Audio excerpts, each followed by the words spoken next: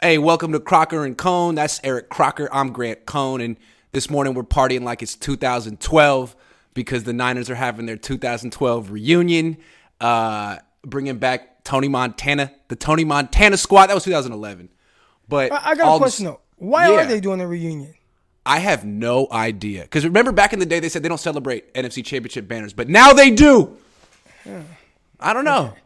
It seems weird, right? And the timing of it is all very strange. It seems like something I wouldn't be too fond of if I were the head coach, especially going into a game like this. I just didn't understand.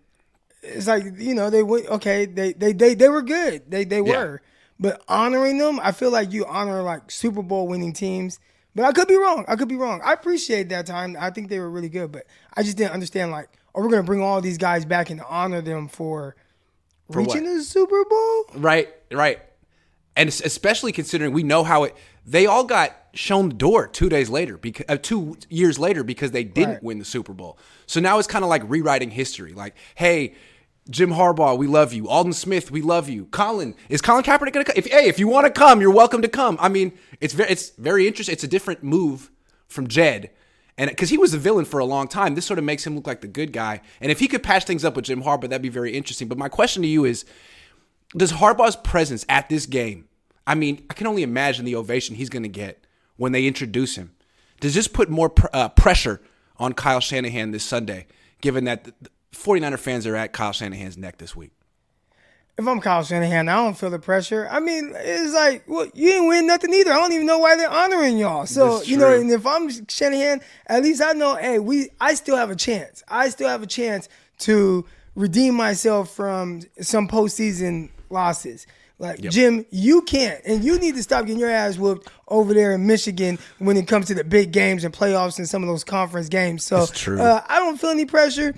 At least from his presence, is just like, all right, like, we've done the same stuff. Went to multiple NFC championship games, a Super Bowl, we lost, but right now, I think because of how long ago it was and the fans that love the players from that era, I think that's why it's being made into a bigger deal. But again, I still don't understand why the hell they're bringing them back. I don't get that. Yeah, but the pressure to me, if I were Kyle Shanahan, is just knowing that he's going to get the big ovation that day. And if I lose, if Kyle loses, knowing that you're probably going to get booed harder than you've ever gotten booed, and just having both of those things happen in the same place at the same time, the optics would be bad. I mean, it might be something they even play on SportsCenter. It's almost like having the Seahawks eat turkey on your field. It's bad. I would really want to avoid that if I were Kyle Shanahan. So that's might be why I'd be like, hey, Nick Bosa, you good? Can you play this week, please?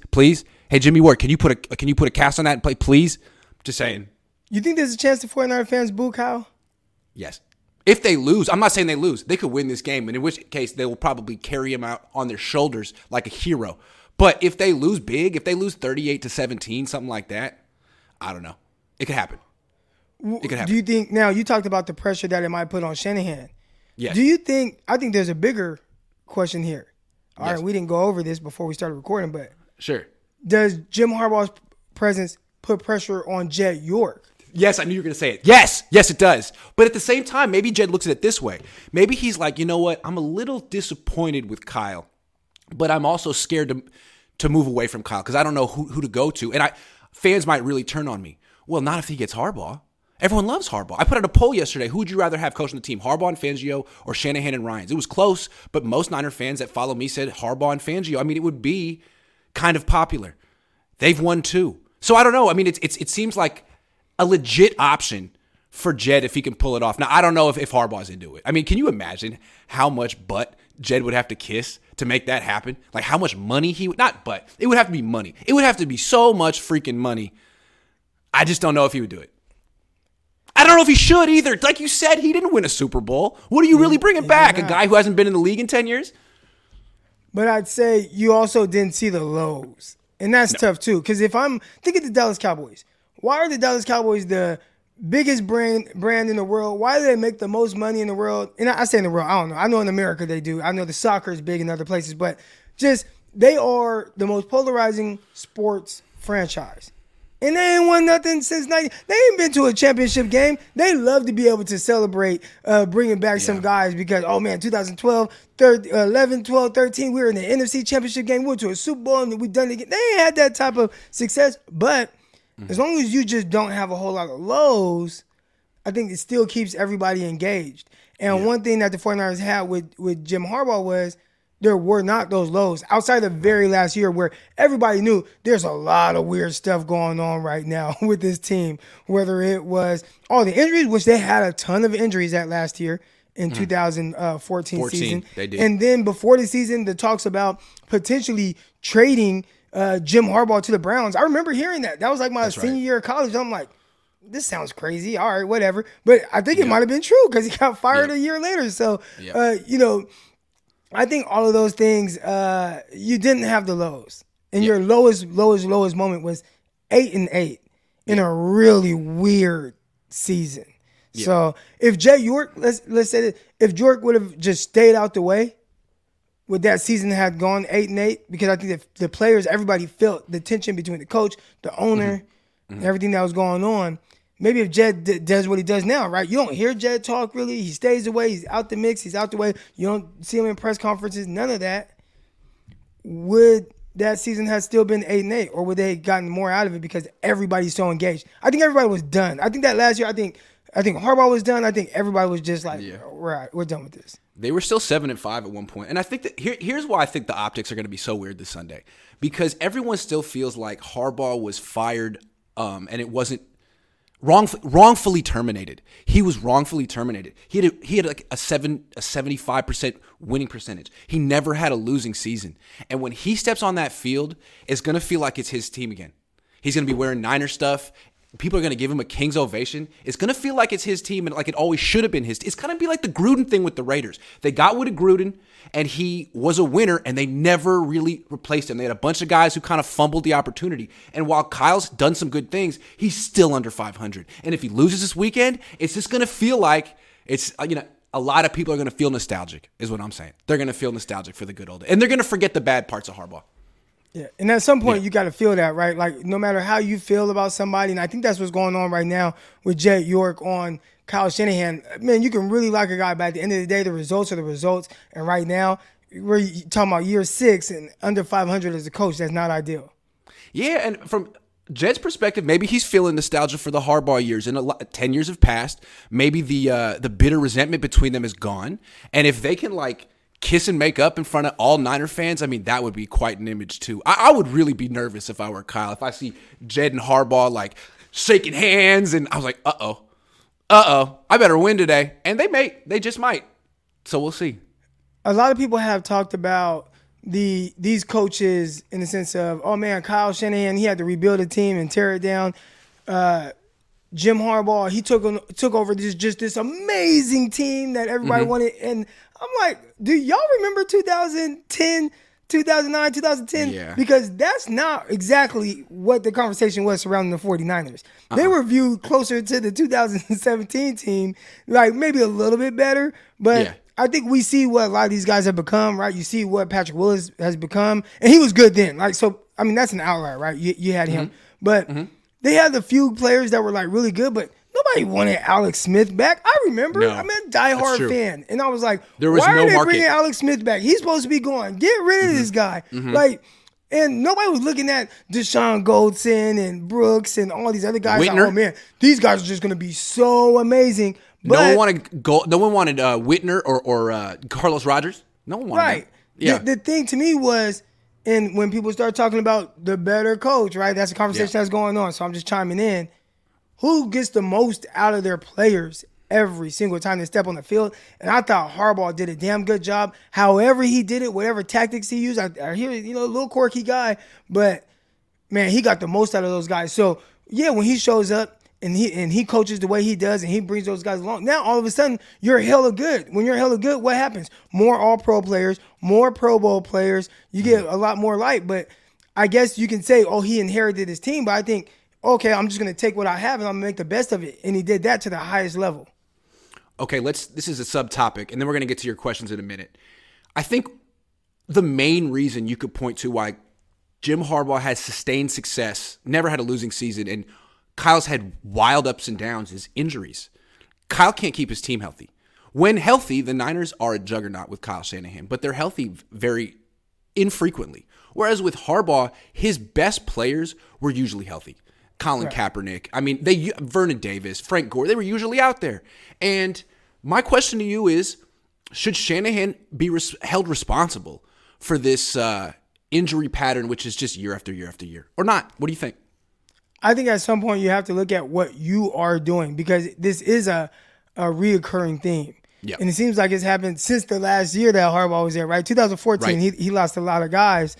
And since then, it's just terrible. And, it sucks. I remember, before the Falcons game, I see that tweet about they got this like bus tweet or whatever, and they're ranking the teams, healthiest to, least healthiest or whatever. And the 49ers dead last. And that was before Travarius Ward. That was before Hufanga. That was before Ed Bucam, right? Like that. And that was the same story 2 years ago, right? 2 years ago. They were the number one most injured team. It's like, again. Right. So how is this a reoccurring theme? A couple years ago, we did have, it feels like a couple years ago. Maybe it was a year ago. However long ago it was, we had Will Blackman on, and we all talked to Will and asked him questions about preparation. And he talked about how Seattle, how much better they were than other teams at the way that they prepared and taking care of the body and paying attention to that, and how Pete Carroll, like, it started with him and kind of that whole thing. I got to go back and get that, but we were all on there. I don't know if you remember that. Yeah, I do. I do. Yeah. How good they were. That's what the player was saying. He was so impressed at like how proactive they are at keeping people healthy. Yeah, and maybe Will Blackman, maybe right? the 49ers coaching staff needs to get a little bit more involved in the sense of taking the initiative to make sure that they're not doing anything to put any more stress on their players' limbs. It seems like it. I mean, here's why I'm discouraged with Kyle on this issue. Someone asked a question at the press conference yesterday. I don't know if you saw it. It was a TV person asking kind of like not a particularly pointed question. Like, how do you emotionally take all these injuries? It never stops. Like, how do you handle it? And he said, I'm pretty hardened to it at this point. Like I've kind of, like I could take it, almost like you said, I could take it in stride. It happens so much, it doesn't really affect me like that.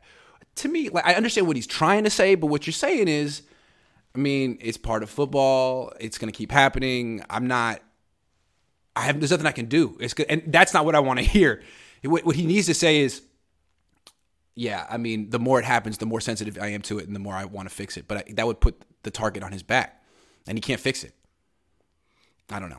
Yeah, but again, you're the head man. So at some point, you're going to take responsibility for it, whether you go out and do it and figure it out, or if you get fired because, my record continues to be under 500. And how much longer can you kind of parade that type of winning percentage, regardless of if we understand the context of it. We understand not having that guy at quarterback consistently or healthy enough, but you got to take some accountability just for like the play calling with Trey Lance. And I heard his comments on that. And, have you watched football? Well, everybody does it. Everybody does this and that. And it's like, not the way you're doing it. So exactly. And there has to be some level of accountability that he takes for the way that some of these injuries are happening. Not all of them, but, just I agree. Overall. But I just don't feel like they value availability and durability. Like, for example, they traded DeForest Buckner for Javon Kinlaw. I mean, Kinlaw had the red flag at the combine, and Buckner had shown that he was durable in the NFL, and they were like, it's cool, let's do it, 1-for-1. That just shows you that they're not valuing that particular trait, availability, durability. That's on them, and that's an organizational decision, and it's gotten them burned. I'm sorry. So I don't know. I think it is on him, and if he does get fired, it's going to be because of this, not because of he never got the quarterback, but still with Jimmy, they win a lot. I mean, if he could just keep the team healthy, they would be having 10, 11 win seasons every year, and they wouldn't be talking about getting fired. But he can't. He can't. That's a big problem, man. Right. Especially when other coaches can, other teams can. Harbaugh did. And that's why people are going to – sorry, go ahead. That's my thing that I look to, and not just with the injuries, but I think everything that's going on, whether it's the lack of points being scored and all those things, always point to, these other teams are scoring points. Like, why can't you? But that's a whole nother topic. Eagles scoring points. You know what I'm saying? Weird. All right, let's take some questions, then we'll get to our game preview. Rod Simmons says, quick, you mentioned the Eagles, and I haven't heard anybody. Maybe they have, but whoever their head coach is, I can't even think of it. Soriano or something. Sirianni. Nick Sirianni. Sirianni. Okay, I was close. Yeah. Is he some offensive genius now that he's getting the most out of Hurts? Like, is that what it takes? I mean, but Kyle, you can't. I mean, I'm just asking questions. I don't know. It seems to me that the most important, if we're talking about coaches here, the most important skill is the ability to evaluate quarterbacks and develop quarterbacks. I don't care about your scheme. Your running game, we'll work that out. Can you pick the quarterback? Can you develop the quarterback? Very few people can do that. Very few. It's very hard. And it seems like Sirianni might be one of them. Well, I think because again, when we talk about evaluating the quarterback, that wasn't Sirianni's quarterback.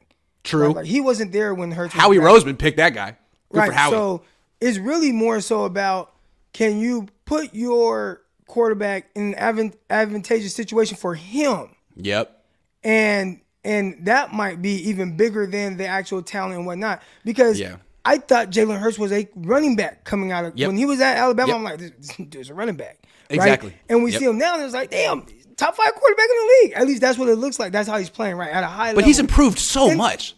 He has improved a lot, but it's not like he's improved. Like, if you just watch the games, it's not anything eye-popping or like special. It's just doing the right things. Yes. You know what I'm saying? He just doing seems more confident as a thrower. Make some plays off script, make some plays with my legs, and then just do the right thing a little bit more. And just continually stack doing the right thing. But it's not like, oh my gosh, look at this amazing throw. So when we talk about evaluating like the quarterback, I really think it's just more so of, let me make sure I put my quarterback in a situation to where whatever his skill set is, he can win. And right now, Sirianni, is that his name? Sirianni is doing that better than Kyle. No question. I mean, to be fair, they have weapons over there in Philly, but they got weapons here too. I don't really see the excuse right now. But anyway, let's answer some questions and then we'll get to back to our show. Rod Simmons says, shouldn't we be trying to save Verrett for closer to the second half of the season in hopes for him making it healthy for a playoff run? I mean, yeah, but it seems to me that, here's my question. If the Niners had won last week in Atlanta, would Bosa and Jimmy Ward and Verrett be potentially playing this week against the Chiefs? Or is this kind of a desperation move? No, I think they would. I mean, these were conversations that were popping up before the game.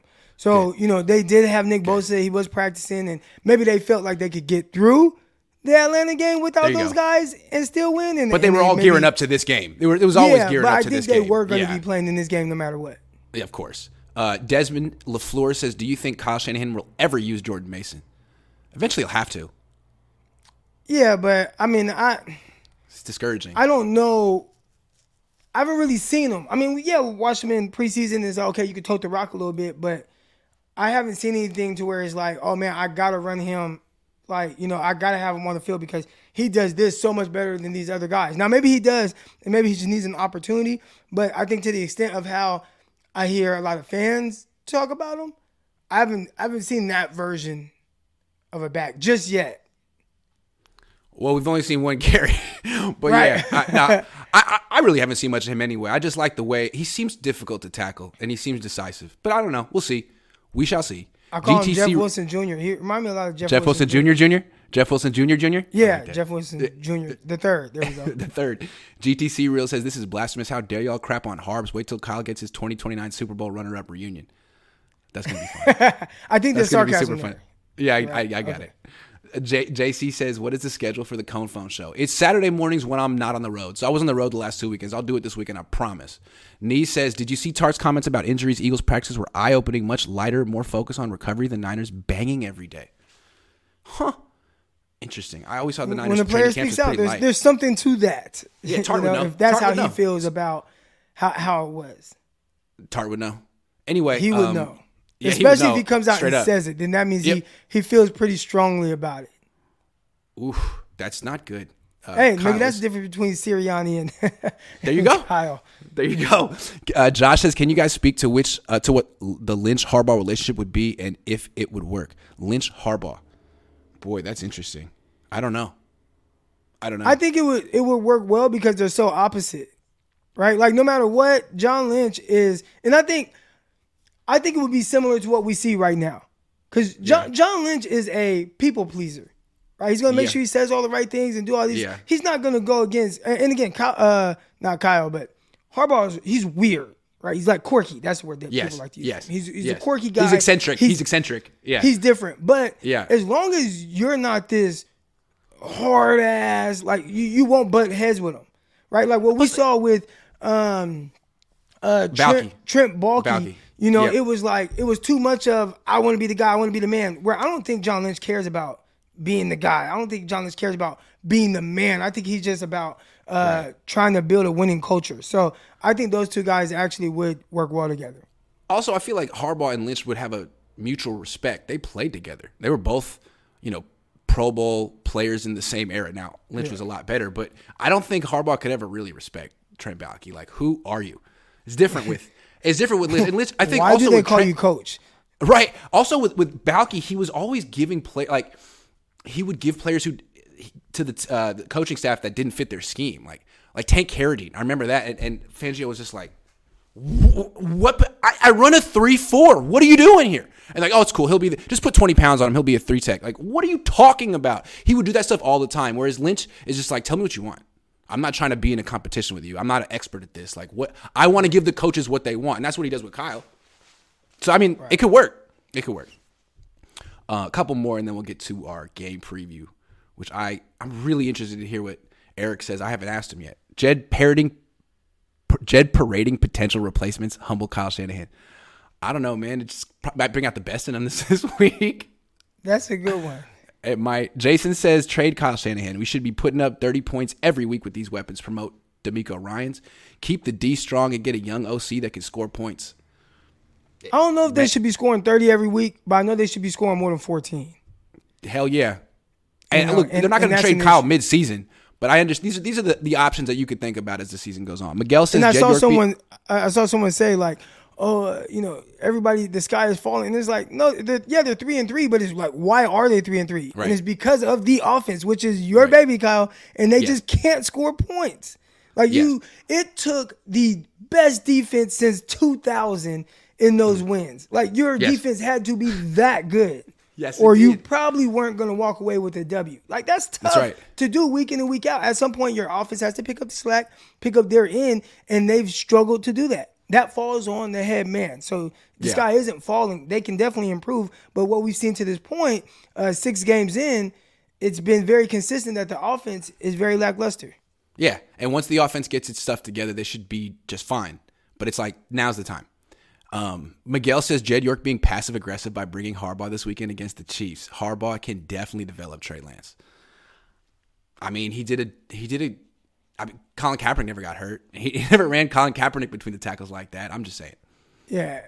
And one thing that I really liked about him, the whole, hitting. Yep. Pumping him up. Not like that. Like down. To me, like as a player, it's like, all right, let's go, coach. Like, you just get like a different vibe aside from a coach that just be like, just walking around, cussing you out, run the effing play. Like, all that. It's like, dude, like, set your effing feet.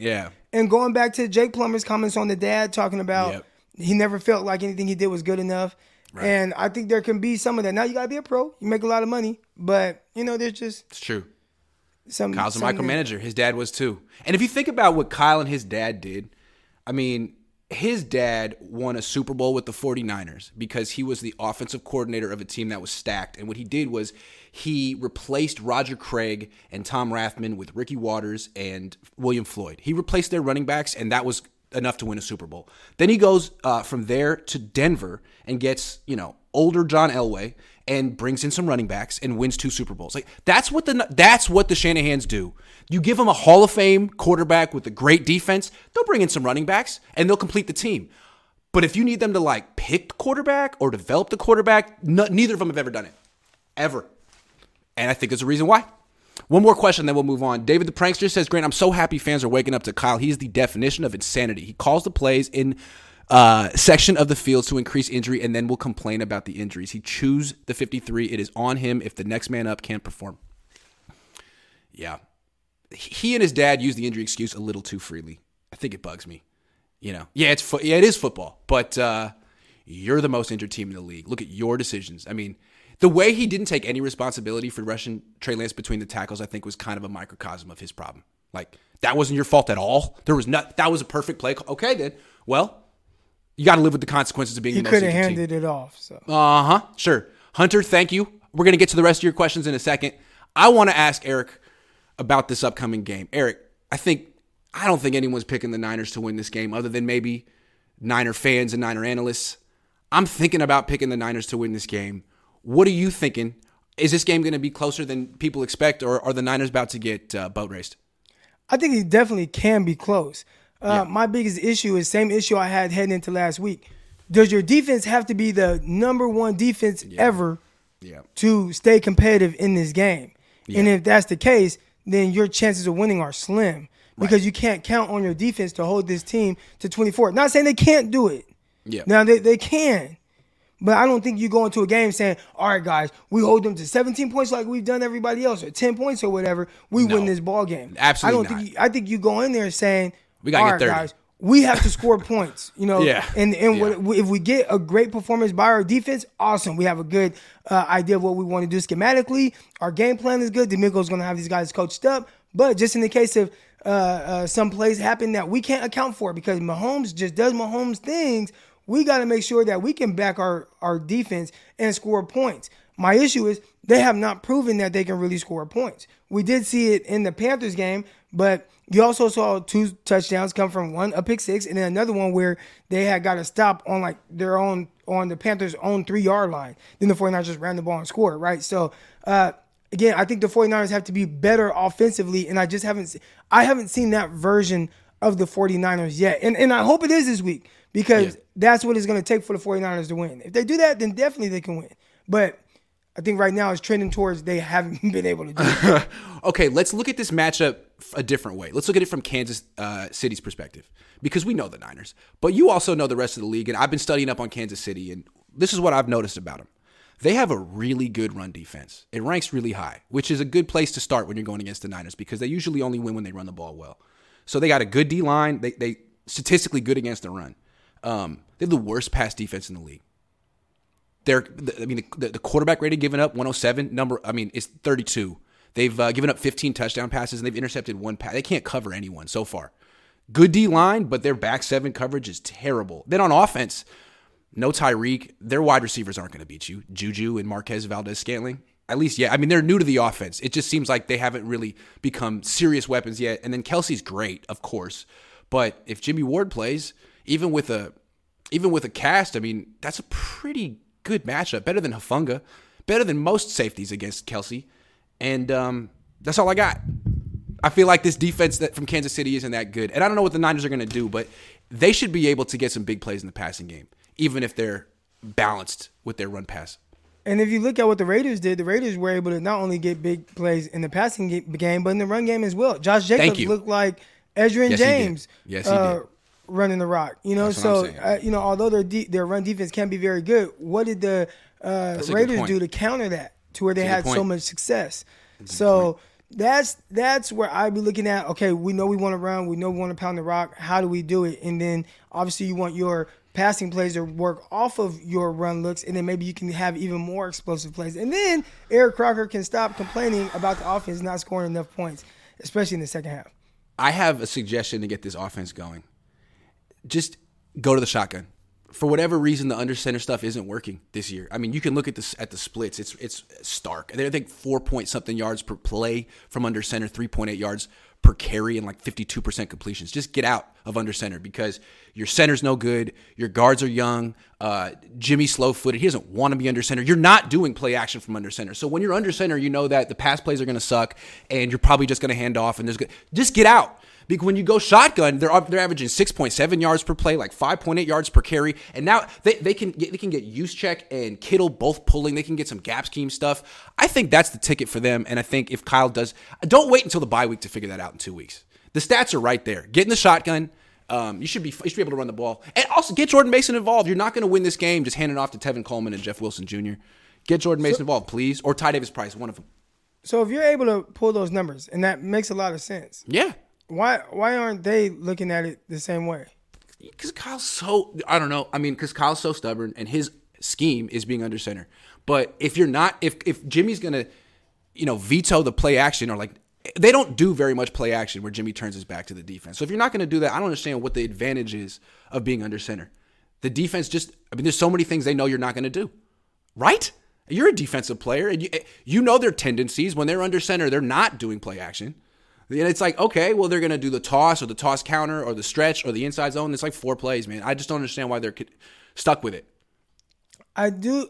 Again, it's just what it looks like to me and some of the guys I talk to. I talk to my guy Greg Pinelli all the time, and there is a little bit of the not much creativity in the passing game. Now, one thing Kyle does extremely well is he understands how to attack the weaknesses in defenses. He knows how to use your rules against you.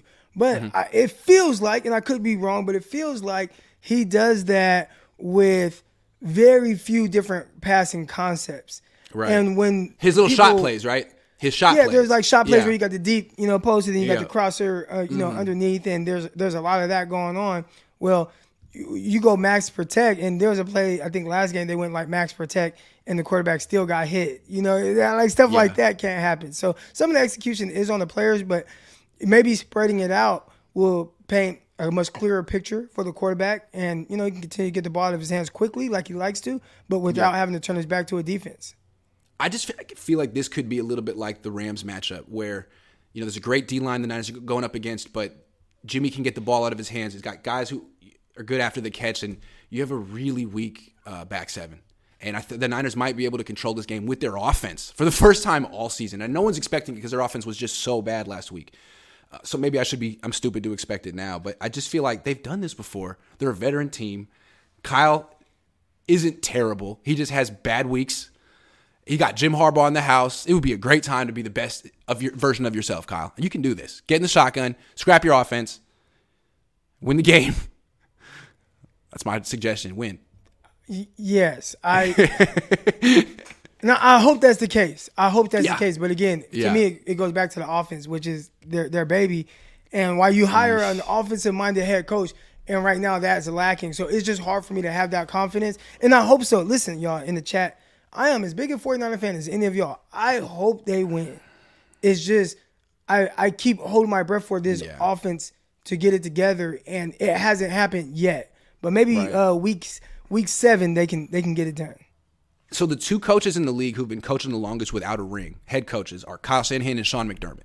And I think when you get into year 6 and you have no ring, there's pressure. So even though Sean McDermott's doing well, if they don't win the Super Bowl this year, I'm not saying he's going to get fired, but he's going to hear about it. So the reason that Sean McDermott to me is much more on solid ground than Kyle is because Buffalo's defense is really good too. They have a great defense. He's holding up his end of the bargain. Kyle isn't at this point. That's a problem. Yep. That's actually a good point because you look at Buffalo, the defense plays well. They have no run game, but still, obviously, they have a terrific quarterback, and they figure it out. And even then, you look at some of the things that they do, I feel like, man, like this guy's wide open, this guy's wide open. And then when things aren't wide open, the quarterback just makes a play. And it feels a little bit more free-flowing of an offense, even though they can't even run the ball. They suck at running. They really do. I'd be interested, the two offenses that I'm most interested in right now are Buffalo and Philly. So if you're looking for a coach, I don't know, from one of those 2 staffs. Ken Dorsey's interesting, but as you pointed out, they don't run the ball well at all. So something to look at. It might be personnel, might be scheme. Hunter says, hey, Grant, appreciate the content. Curious, why does Mr. Lowell call you Iggy? Everyone that knew me before college calls me Iggy. I always felt like Grant was too grown up when I was a kid, and it was my family name. Hi, I'm 7. I'm Grant. It just seemed like too much. Scott Short says, think Jim wears the iconic pants for the reunion. Oh, that would be tough. 100%. Probably just went to Walmart and picked them up right now. I wonder if he's going to wear Niner stuff. I wonder when the last time he wore it. When he went off the field, what I heard is he came off the field the last game, went into his office, took off his Niner sweatshirt and threw it in the trash can and left. So I don't know if he's ever worn anything since. David the Prankster says, I also want to say the Niners should look at Ken Dorsey before the Cardinals do. Yeah, that's a good point. I have a feeling Ken Dorsey's going to be a head coach next year if he doesn't blow it the next half of the year. He's got a good start so far. Joey says, would you bring Raj on the show? I've never met Raj, but I probably would. Yeah.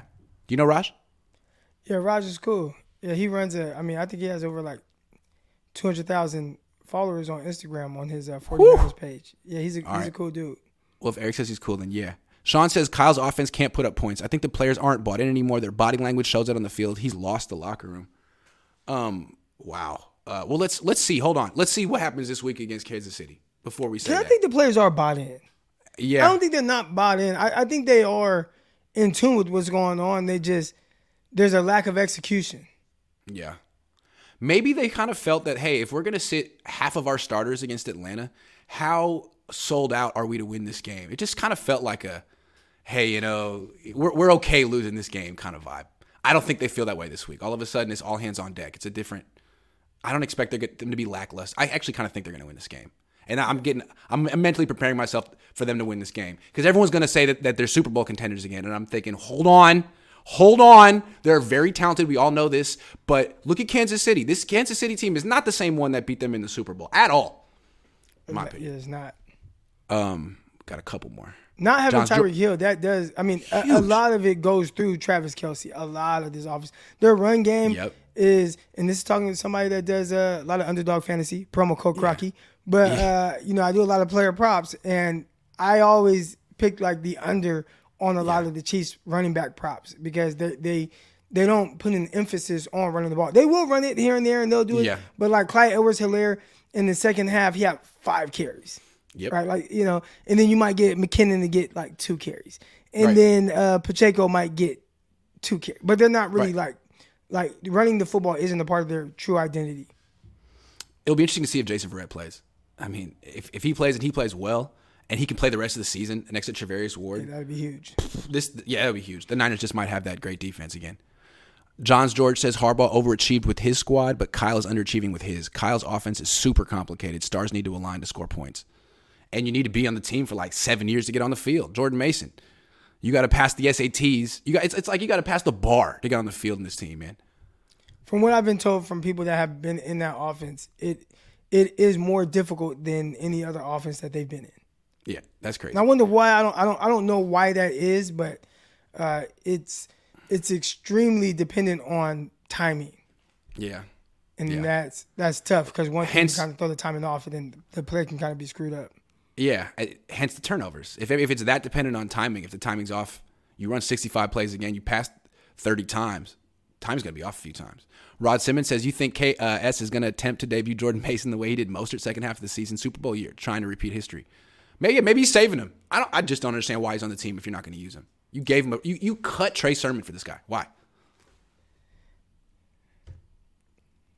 Can we bring back Tart with our injuries? Yeah, if you give him $2 million. Maybe 3. I don't think he wants to play. He does, but not for the vet minimum. He made that clear. I'm not playing for the vet minimum. Yeah. I think the first year out of kind of, not making the money that you're used to making, I think guys kind of push back on either making vet minimum or even the practice squad money. But then that next year, they're like, all right, I'll take it. I miss football. I feel you. Yeah. All right. So we'll see. But I've always liked Tart, man. I think he's a good football player for sure. Hold on. Carson says, who wins, healthy Shanahan team or Harbaugh's? Healthy Shanahan team. What, for the 1 week a year? I don't know. Harbaugh's team had a good offensive line. That was the thing about it. It had the best offensive line in the league in 2012. Yeah, they're moving bodies. They invested too. Anthony Davis, Mikey Potty. I was like, how are you taking Dez Bryant? I was upset they passed over Dez. They took Potty over Dez, or they took Anthony Davis over Dez? I don't remember. It was one of them. I mean, I guess essentially both of them. Yeah, if you remember though, like Anthony Davis, he was when he got hurt. That was the end of the franchise, pretty much. They didn't have him in 2014. They replaced him with Jonathan Martin. They couldn't really run the ball anymore. Yeah. That was rough. Grant, you're a jinx. Stop picking the Niners for good. You got to pay me millions of dollars. Stop picking the Niners. Sorry, I do it on purpose. What will it take for Shanna Bland to play Jordan Mason? I don't know. Reverse psychology. Don't play him, Kyle. Voice ad agency says only way we win this game is if every club in the Bay Area gives free bottle service to anyone playing offense for KC. Man, that's bleak. I'm telling you, man. Marquez Valdez-Scantling and Juju Smith-Schuster shouldn't beat the Niners. It's all about stopping Kelce, and I think with Ward they can do it. Well, I actually think Kelce gets his, but you got to make sure that the others don't beat you. Yeah. So don't let Juju beat you. Don't let Valdez-Scantling beat you, because Valdez, he has a big play in him. Juju has a big play in him. So, but Juju can't. If Kelsey has his 8 catches for 93 yards and a touchdown, 0 touchdowns, 0 touchdowns or is 0, what you want. Cool. Yeah. But you can't let Juju have 100, which I think he had last week, and Valdez-Scantling have big plays. Like, you can't have that. That's what the Niners did to the Rams a few weeks ago, right? Like they gave up like 15 catches to Cooper Kupp, but he didn't score, and no one else did anything on that team. Right. That's a good blueprint. Zay Torres says, I have my doubts about Kyle, but he usually comes through once people start questioning his ability. Seems like the environment he likes to remind people. That's what I'm saying, and I'm not going to pick against him this week. I'm not, because if I pick against him and he beats the Chiefs, then everyone's going to say I have to apologize to him. I'm not doing that. Not this week. Not week 7. I think he's going to win. Hell no. I've seen him do this before. I know he can do it. John Zach says, is it safe to say McDaniel was the offensive genius? His offense looked lost without him. Again, I'm not talking reckless this week, because he could win. I'm not that confident in the Chiefs. I'm not putting my entire reputation on the back of Andy Reid and Steve Spagnuolo this week. Not happening. All right, I got a question for you. Should the Niners trade for Christian McCaffrey?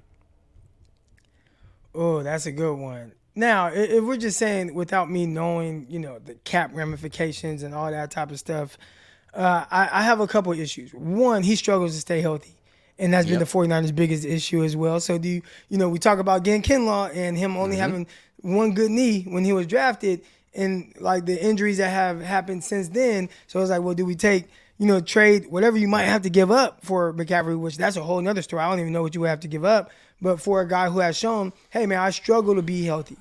And then you already have Elijah Mitchell. I think he actually runs very well. When he was playing against the Chicago Bears, I'm like, man, this is like Walter Payton Jr. He's moving, he's smooth, and he's hurt. So it's tough. If you told me, Croc, I can guarantee you that Elijah Mitchell will stay healthy for the rest of the year, then I'd say I wouldn't give up the capital and money to go get McCaffrey. But if you're telling me, Croc, we can't count on any of these motherfuckers, then I'd say, man, just throw as much resources as you can at the running back position. Yikes. I don't know. I'd like to see Jordan Mason get a shot before you give up another day 2 pick for a running back. I mean, they did it with Ty Davis-Price, Trey Sermon. It's getting very expensive, and now you're giving up a day 2 pick for a guy who's going to be making like $16 million a year. I mean, very expensive. And you haven't shown that you're the kind of organization that can keep players healthy. Like, if this were a team that had, like the Rams have shown they're pretty good at that, or whatever team has had a good track record with that, they could sell it like, hey, you know what? Come to our franchise. We're what you need to extend your career. That's not the Niners. I mean, they should have some self-awareness on this one. If they get Christian McCaffrey, I think it would be a big mistake. I'd rather go get Brian Burns.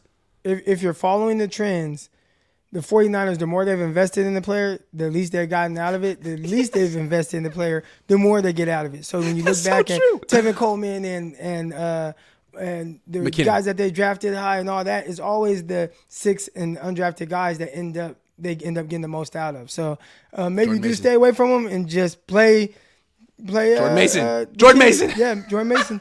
Play the kid. Somebody asked me too before the season. Shout out to my guy Mike from Nothing But Niners. He called me and asked me who leads the 49ers in rushing. I'm like, it's going to be Jordan Mason. Yeah. And I don't know why or how, but it's going to be him. So yeah, he'll get his shot eventually and he won't give it up. Sean says, Kyle, where's TDP, Mason, and Gray? Why no reps?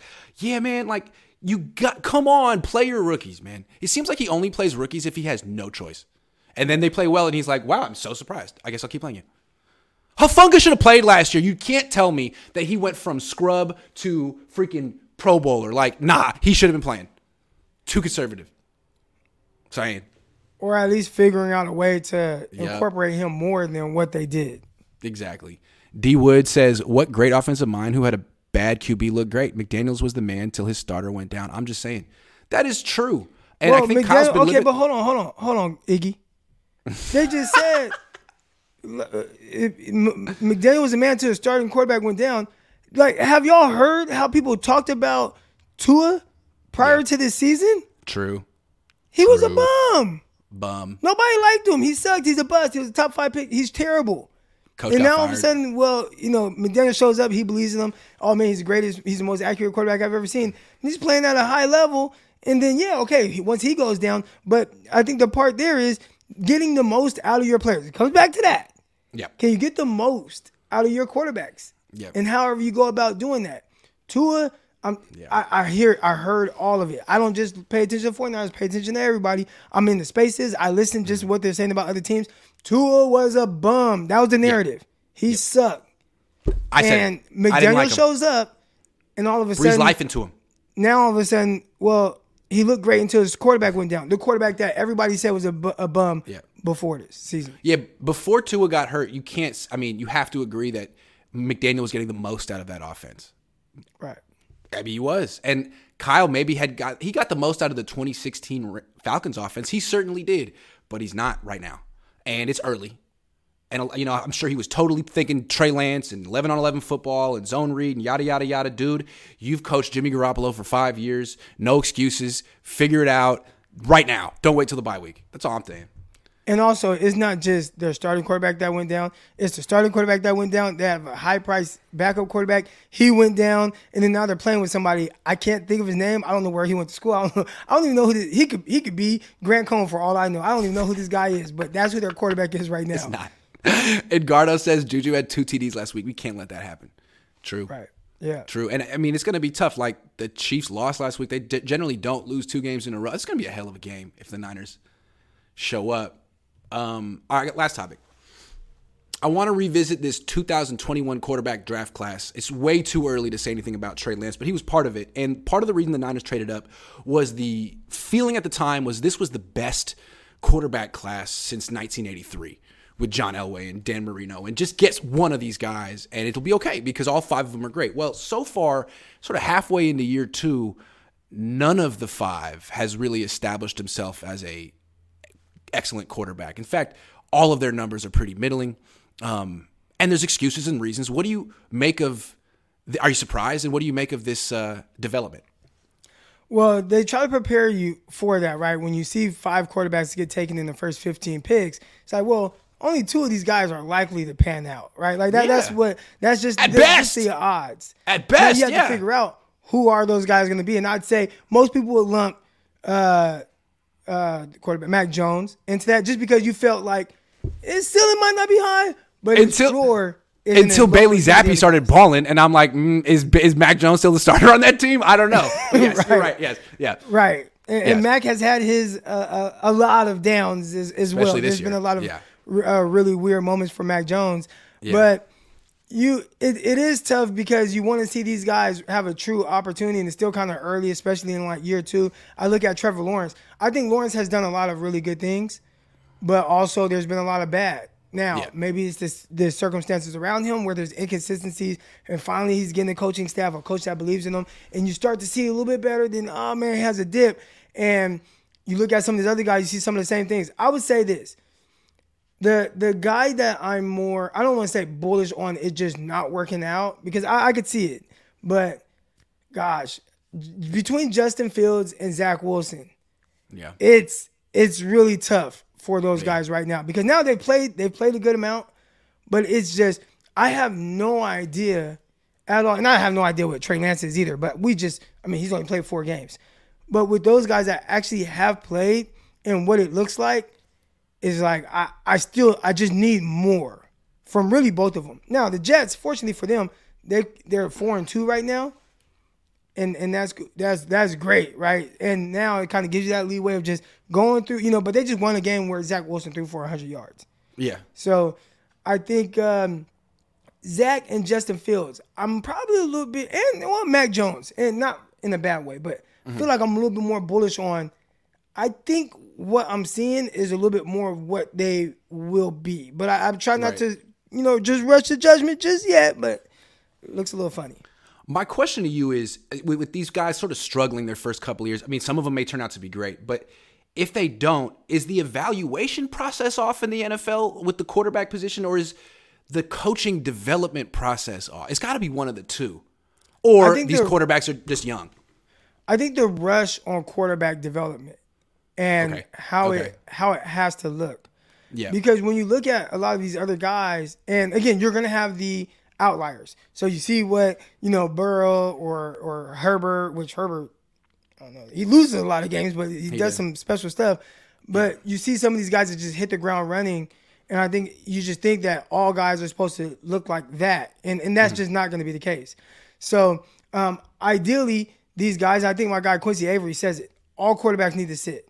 Like all quarterbacks. He's like, there shouldn't be any quarterbacks that come in and start because there's just too much going on, especially when you get drafted to a crappy situation, which a lot of these guys have. But it's so hard for a team to sit a first-round pick at any position in today's NFL with that rookie contract scale. Well, There's so much pressure. That's the issue where it is hard, but it's really needed. But you just can't. There's such a rush. So now we got to make judgment on, you know what I'm saying, these guys early on, and everybody's going to look at that class and bust. And it's like, man, you're a year and a half in. Some of these guys have played more than others. There have been a lot of injuries and banged up. You've had coaching changes, guys getting fired middle of the year. You got a coach that's kicking punters on the ground. Like, you got a lot of weird stuff going on with these guys. And it's like none of that matters because you're young. You gotta play. You gotta win. And I just think that the expectations are a little too rich for a lot of these guys that are coming out. And that's going to continue. That's not going anywhere, whether it's that class or this upcoming class, which I think there's some talented quarterbacks in this upcoming class. But you better make sure that you go to the 100% perfect situation for you, which I think Mac Jones did. And I think they also proved like, hey, man, we can find another guy that's pretty similar to him, but yeah. Well, with Trey, I think it's an interesting comparison because he's trying to replace Jimmy Garoppolo. Jimmy Garoppolo sat for 3 years or more. And when he finally got to play with the Niners, 4 years. He was like 20 years. Yeah, 4 years. Yeah. 3.5 for sure. He was like 26 years old, and he did win his first 7 starts, and that's a big reason why Niner fans will always love him more than anyone else. I mean, that's his team. And so for Trey, like, he kind of needs to be at that level of development or better to win over the fan base and the franchise. That's tough. And so what's he going to need to do? Sit for 4 years? I mean, it's pretty tough. He seemed a little rough around the edges when he got on the field, as he was supposed to. But Niner fans, some of them were upset about it. Like these just little keys, right? And it's easy with Trey Lance because, you know, I get to see every throw, every play, right? Some of these other guys, you know, I'll watch games and just be like, oh, look good, look a little rough, or whatever. And Trey has had his rough moments, but because I've gotten the chance to see every single throw, I'm like, man, I have seen him get better. Like, I've seen him do things where it's like, man, you know, I watch him against the Seahawks. He steps on the field as a rookie, and man, this ball's flying all over the place. Like, ball hit the ground, one hop. You actually stop seeing those things. Like, I you know, whether it was the Arizona game, you did see it in the airmail, then it's okay, can he get better from there? Then you watch him against Houston Texans in the regular season, and it's like, wow, where are the bad misses? You see him start to improve on some of those things, right? Then you go back and watch Jalen Hurts when he was a rookie and he was like getting peppered in for it wasn't pretty all the time. Right. And I saw Lance progressively getting better at all the things that I had questions about, right? Yeah. And it wasn't not even close to a final product, but just where he started and then where he's at now and then where he's at. Okay, I see this. Oh, that was rough against the Houston Texans in preseason. Then he comes out and he plays lights out. I don't want to say lights out. He missed a throw. He played very well for 3 quarters until a monsoon hit in Chicago, but he played very well. And then he comes out. Oh, again, then he played terrible once the monsoon hit. Terrible, guys. And those balls started flying around. I was there. It was a bad kind of setting. And then you watch him against the Seahawks, and it's like, I see the growth. He dropped back, boom, ball out of his hand, accurate throw to Brandon Ayuk. He has a nice catch and run. He gets blitzed, free runner right in his face. He doesn't bail on the play. He throws an accurate pass to the running back, and then he gets hurt running the ball. So I saw this progressively, like, small wins that you would have liked to see for a whole year, and you just don't get it because he got hurt, and that's tough. That's the toughest thing is, like, Trey Lance does have the potential to become a great quarterback and the best quarterback in this class, but it just feels like Kyle Shanahan wasted 2 years of his development.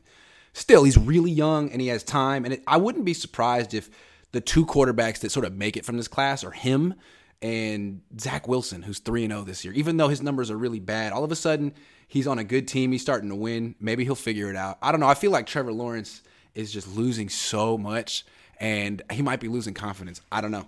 All I see every time when there's like a highlight of the Jaguars, it's him on the sideline with his hair over his face and he's looking at stuff and he looks so depressed all the time. Trevor Lawrence. Yeah. It's you know tough, what I mean? Man. And like CJ Beathard sitting right next to him being like, dude, I thought you're supposed to be good. Yeah, going to a tough situation and trying to overcome that, you got to know who you're drafting. And that's the same thing with Trey Lance.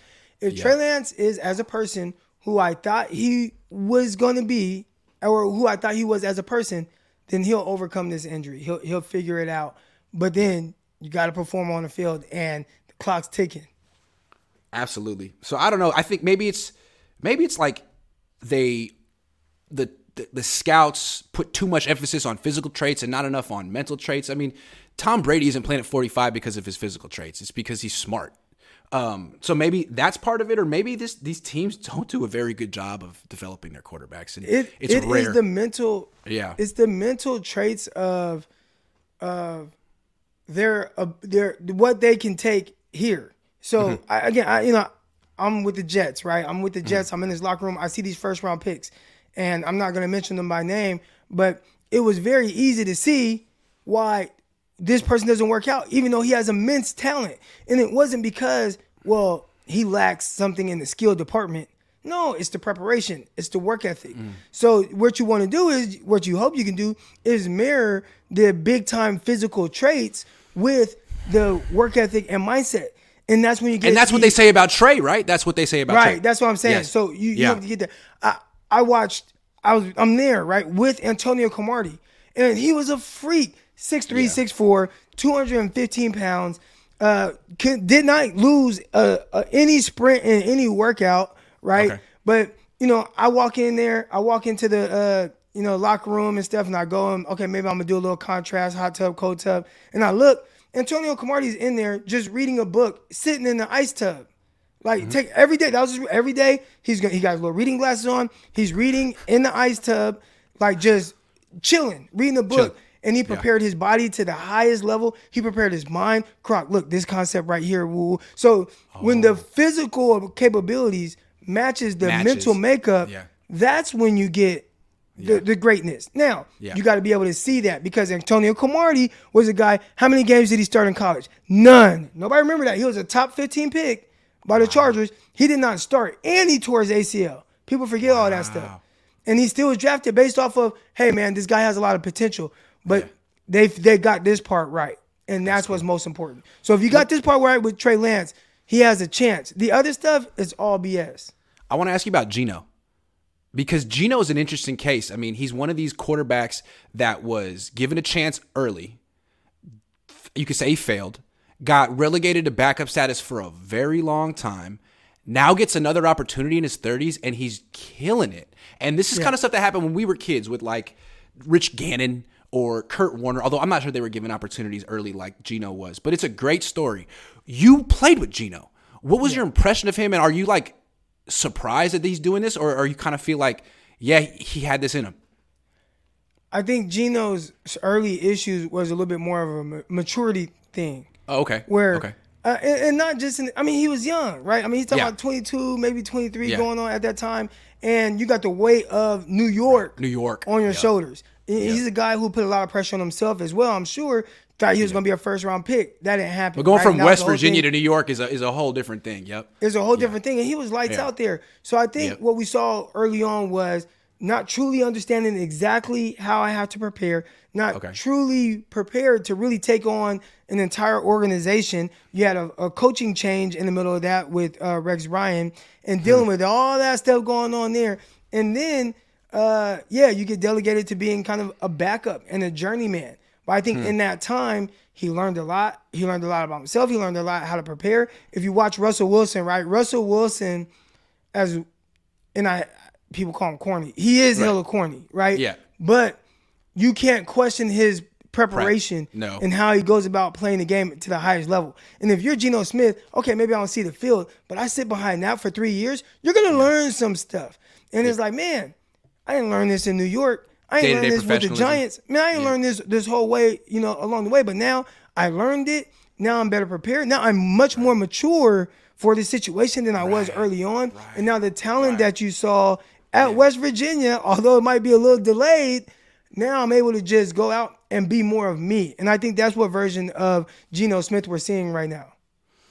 Well, it's interesting. Like so many quarterbacks, they're drafted in the first round. Geno was a second-round pick, but they're drafted high, and they start right away, and they're not ready, and coach gets fired, and the organization gives up on that quarterback, and all of a sudden he's a journeyman, like Baker Mayfield or Sam Darnold, and maybe their confidence is so shook that they'll never recover. But it seems like there's potential with these guys, and they get discarded quickly, and maybe some of them have something there still. It's the process. This position is way too important for the league for them to be this bad at identifying and developing the position. I feel like baseball is much better at developing pitchers. There's that whole minor league system. Everyone takes their time. Football is like, yeah, it's a quarterback-driven league. We need you. Play right away. You suck. Oh, no. What are we going to do? It's like, come on. I think that if teams had a minor league system where you just send your quarterback to just get the reps for 2 years, right? You draft him for 2 years, you just run this team. We're going to put, whatever. And then, okay, hey, he's ready. Let's bring him up. If the NFL was ever able to do something like that, which they might not because they invest too much money in quarterbacks. It's such a good idea. The quarterback product would be so much better. They used to have NFL Europe. They don't got it. Yes. When we were kids, they had NFL Europe. Yep. They don't got that no more. But if they had that and they were able to send it, hey, don't worry about the 49ers. You go do this. It's the same plays, etc. Just go play for 2 years. Learn the game. Learn how to be a leader. Learn all these things without the pressures of having to take the 49ers. And we're not going to bring you up at all in your first 2 years. I think the success rate of quarterbacks would be much higher. Agree. And, that's what happened to Garcia. He didn't make it right away. He went to Canada. He balled out. He got to play. He got the reps. Kurt Warner went to the Arena Football League, balled out. He played for the Iowa Barnstormers. And the way I think about it is it doesn't even have to be tackle football. If teams are really worried about, man, these got huge investments, we can't risk getting these guys hurt playing minor league football. It could be freaking 7-on-7. You just got to get these guys reps against NFL speed and NFL coverages. That's what you're trying to do. I'm just saying. Yep. But they'll never do it. And I would watch it. If they had 7-on-7 in the spring on NFL Network, that would be so much better than whatever they put on NFL Network in the spring. I would watch that all day. I would too. Hey, real quick, somebody said, Croc, you're talking about Vernon Ghostin. It was not Vernon Ghostin who I witnessed. Yeah, don't slander him like that. David Velez says, did we ever find out the insane record the Niners have when both Bosa and Debo start versus when Jimmy starts? I think Jesse Naylor knows. I forget. But that's the reason they win. Agrees. Eric says, voice ad agency. Also, those rough games were 2 back-to-back division games being thrown in cold. I saw great poise in Trey Lance given the situation he was in. Agree? I still like him. He's continuing. He's working towards it. He's working towards it. I saw this, and this is how I view it. When you watch the Bears game, first 3 quarters of the Bears game, all right, and then the monsoon hit. So that's that's first 3 quarters. I'll give him that mulligan with the monsoon. And if anybody that was there, y'all know what the hell I'm talking about. Yeah. It was crazy. All right, but the first 3 quarters, I felt like I saw whatever I was drafting Trey Lance to be. I saw someone putting those things on display, throwing the ball down the field, pushing it to Juwan Jennings, the layered throw in between 3 guys to Ray. Some decisive throws, stepping up in the pocket, throwing a strike over the middle, first down, third down. Okay, I need to pick it up with my legs. I'm going to do that. Like the deep out route with timing to Brandon Ayuk, even though they call it offensive pass. Like you were seeing you were seeing it come together. You were seeing it come together until the monsoon hit. What kills me is I feel like Kyle overreacted to training camp. Trey didn't play well in training camp, but he was going against the best defense in the league. Well, now we know, right? It's like, these dudes are kind of good. I mean, Mosley was out there and Ward was out there. There were 0 easy completions. He completed about 53% of his throws. It was bad, and I think Kyle's like, man, we're going to need to really run the ball with him early on to win games and move the ball. It's like, nah, man, just call the game like you did against Houston last year because those are the kind of defenses you're going to be facing early on, and I think that's the problem. I mean, that Seattle defense is trash, especially early in the year. They didn't have to play that way early in the game. Right. Yeah. Anyway, Stafford was on Jalen Ramsey's podcast and said he thought he was going to SF. Says, look. I reported at the time that Stafford thought he was going to the 49ers. I don't try to break news, but sometimes people tell me things. And what I heard is that Stafford and his camp thought they were going to the Niners. They were a little lukewarm on the Bay Area. You know how Stafford is. He's a little conservative. A little lukewarm. Didn't really know how he felt about the Bay Area, but was into it. Was into the Niners. Was into Kyle. Was going to do it. And then L.A. made a big pitch, and he was more interested in L.A. But he thought he was going to the Niners. I heard that too. Yep. But I'm not going to lie. Now, here's the weird thing. Maybe you got a Super Bowl out of it, but if you look at Stafford right now, I don't want this version of Stafford, and we're only talking about a year removed from all that. I'd rather have Goff at this point. No, but what I wanted to say is we're talking about developing quarterbacks. It seems like Philly did it the right way. Take a guy in round 2. There's no pressure. You can sort of develop him at your pace. And look what the Titans did. They took Malik Willis in round 3, taking their time. And it seems like Malik Willis has all the talent that Jalen Hurts has. He could develop into that. Maybe when the Niners draft a quarterback, don't spend 3 first-round picks to move up for a guy that you don't – for a college quarterback. You have to understand that there's just uncertainty when you're taking a college quarterback. You can't be that certain he's going to be good. And even if he is good, it'll take a long time. And there's going to be a lot of luck that goes into it. I think what we're seeing right now is at the end of the day, they all go through these development curves. Yeah. And the NFL, playing the quarterback position is too hard to give up 3 first-round picks for – a guy that hasn't played. Yeah. And that's the tough thing. And you brought up Jalen Hurts and watching him and how they went about it, especially once Sirianni showed up. They started him last year no matter what. And it's crazy because Hurts actually played well last year. And I saw people, and I tweeted this out. I actually quote tweeted, and I'm like, why does everybody give the benefit of doubt as it pertains to developing to everyone else, but Jalen Hurts can't when he just had 26 touchdowns total and like 5 interceptions, whatever it was. It was like it was a good year. Went to the playoffs. It was a good year. And it's like that was his first full year starting, and he had a good year. Not great. And it's like, oh no, well they can't do anything with him. And it's like, well, why can't he get better? And look what we're seeing right now. He has gotten better, and they stuck with whatever it was that they saw last year, even if they had to lean on certain things a little bit more. Well, it reminds me of what happened with Josh Allen. Josh Allen was trending upward, but no one really saw him becoming an MVP caliber player that year 3. And he improved, but also they brought in Stephon Diggs. That was big. And so this year, the Eagles bring in A.J. Brown, who is – I still think they should have drafted the Niners should have taken him over Debo. But anyway, he's that freaking good. And you put him on that offense, all of a sudden, they're elite.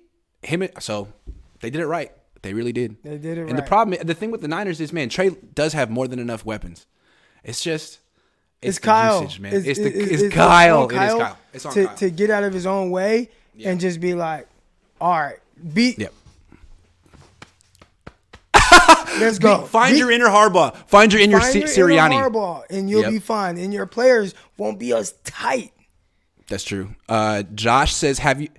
real quick, because the thing about Harbaugh is that if people say he took over a stacked team, well, the Niners have a stacked team. He knows how to coach a stacked team. The problem with the Niners is that they're underperforming under Kyle. Like, maybe Harbaugh's perfect for this roster. He's done it before. Give Kyle credit for rebuilding and building what he's done. But if he's Mark Jackson, does that mean that Harbaugh's Steve Kerr? I don't know. Yeah, I don't know. Josh says, have you done predictions yet? Sorry, I'm late. I don't do predictions on Thursday. I'll wait. Do you want to make a prediction today on the game? Nope. I mean, we don't even know which guys are going to play. Let's wait until the injury report comes out, I would have to say. Yeah. Fair enough. That's the show. Thanks for watching, everyone. Thanks for being here, Eric. I always enjoy this. Appreciate y'all. Peace.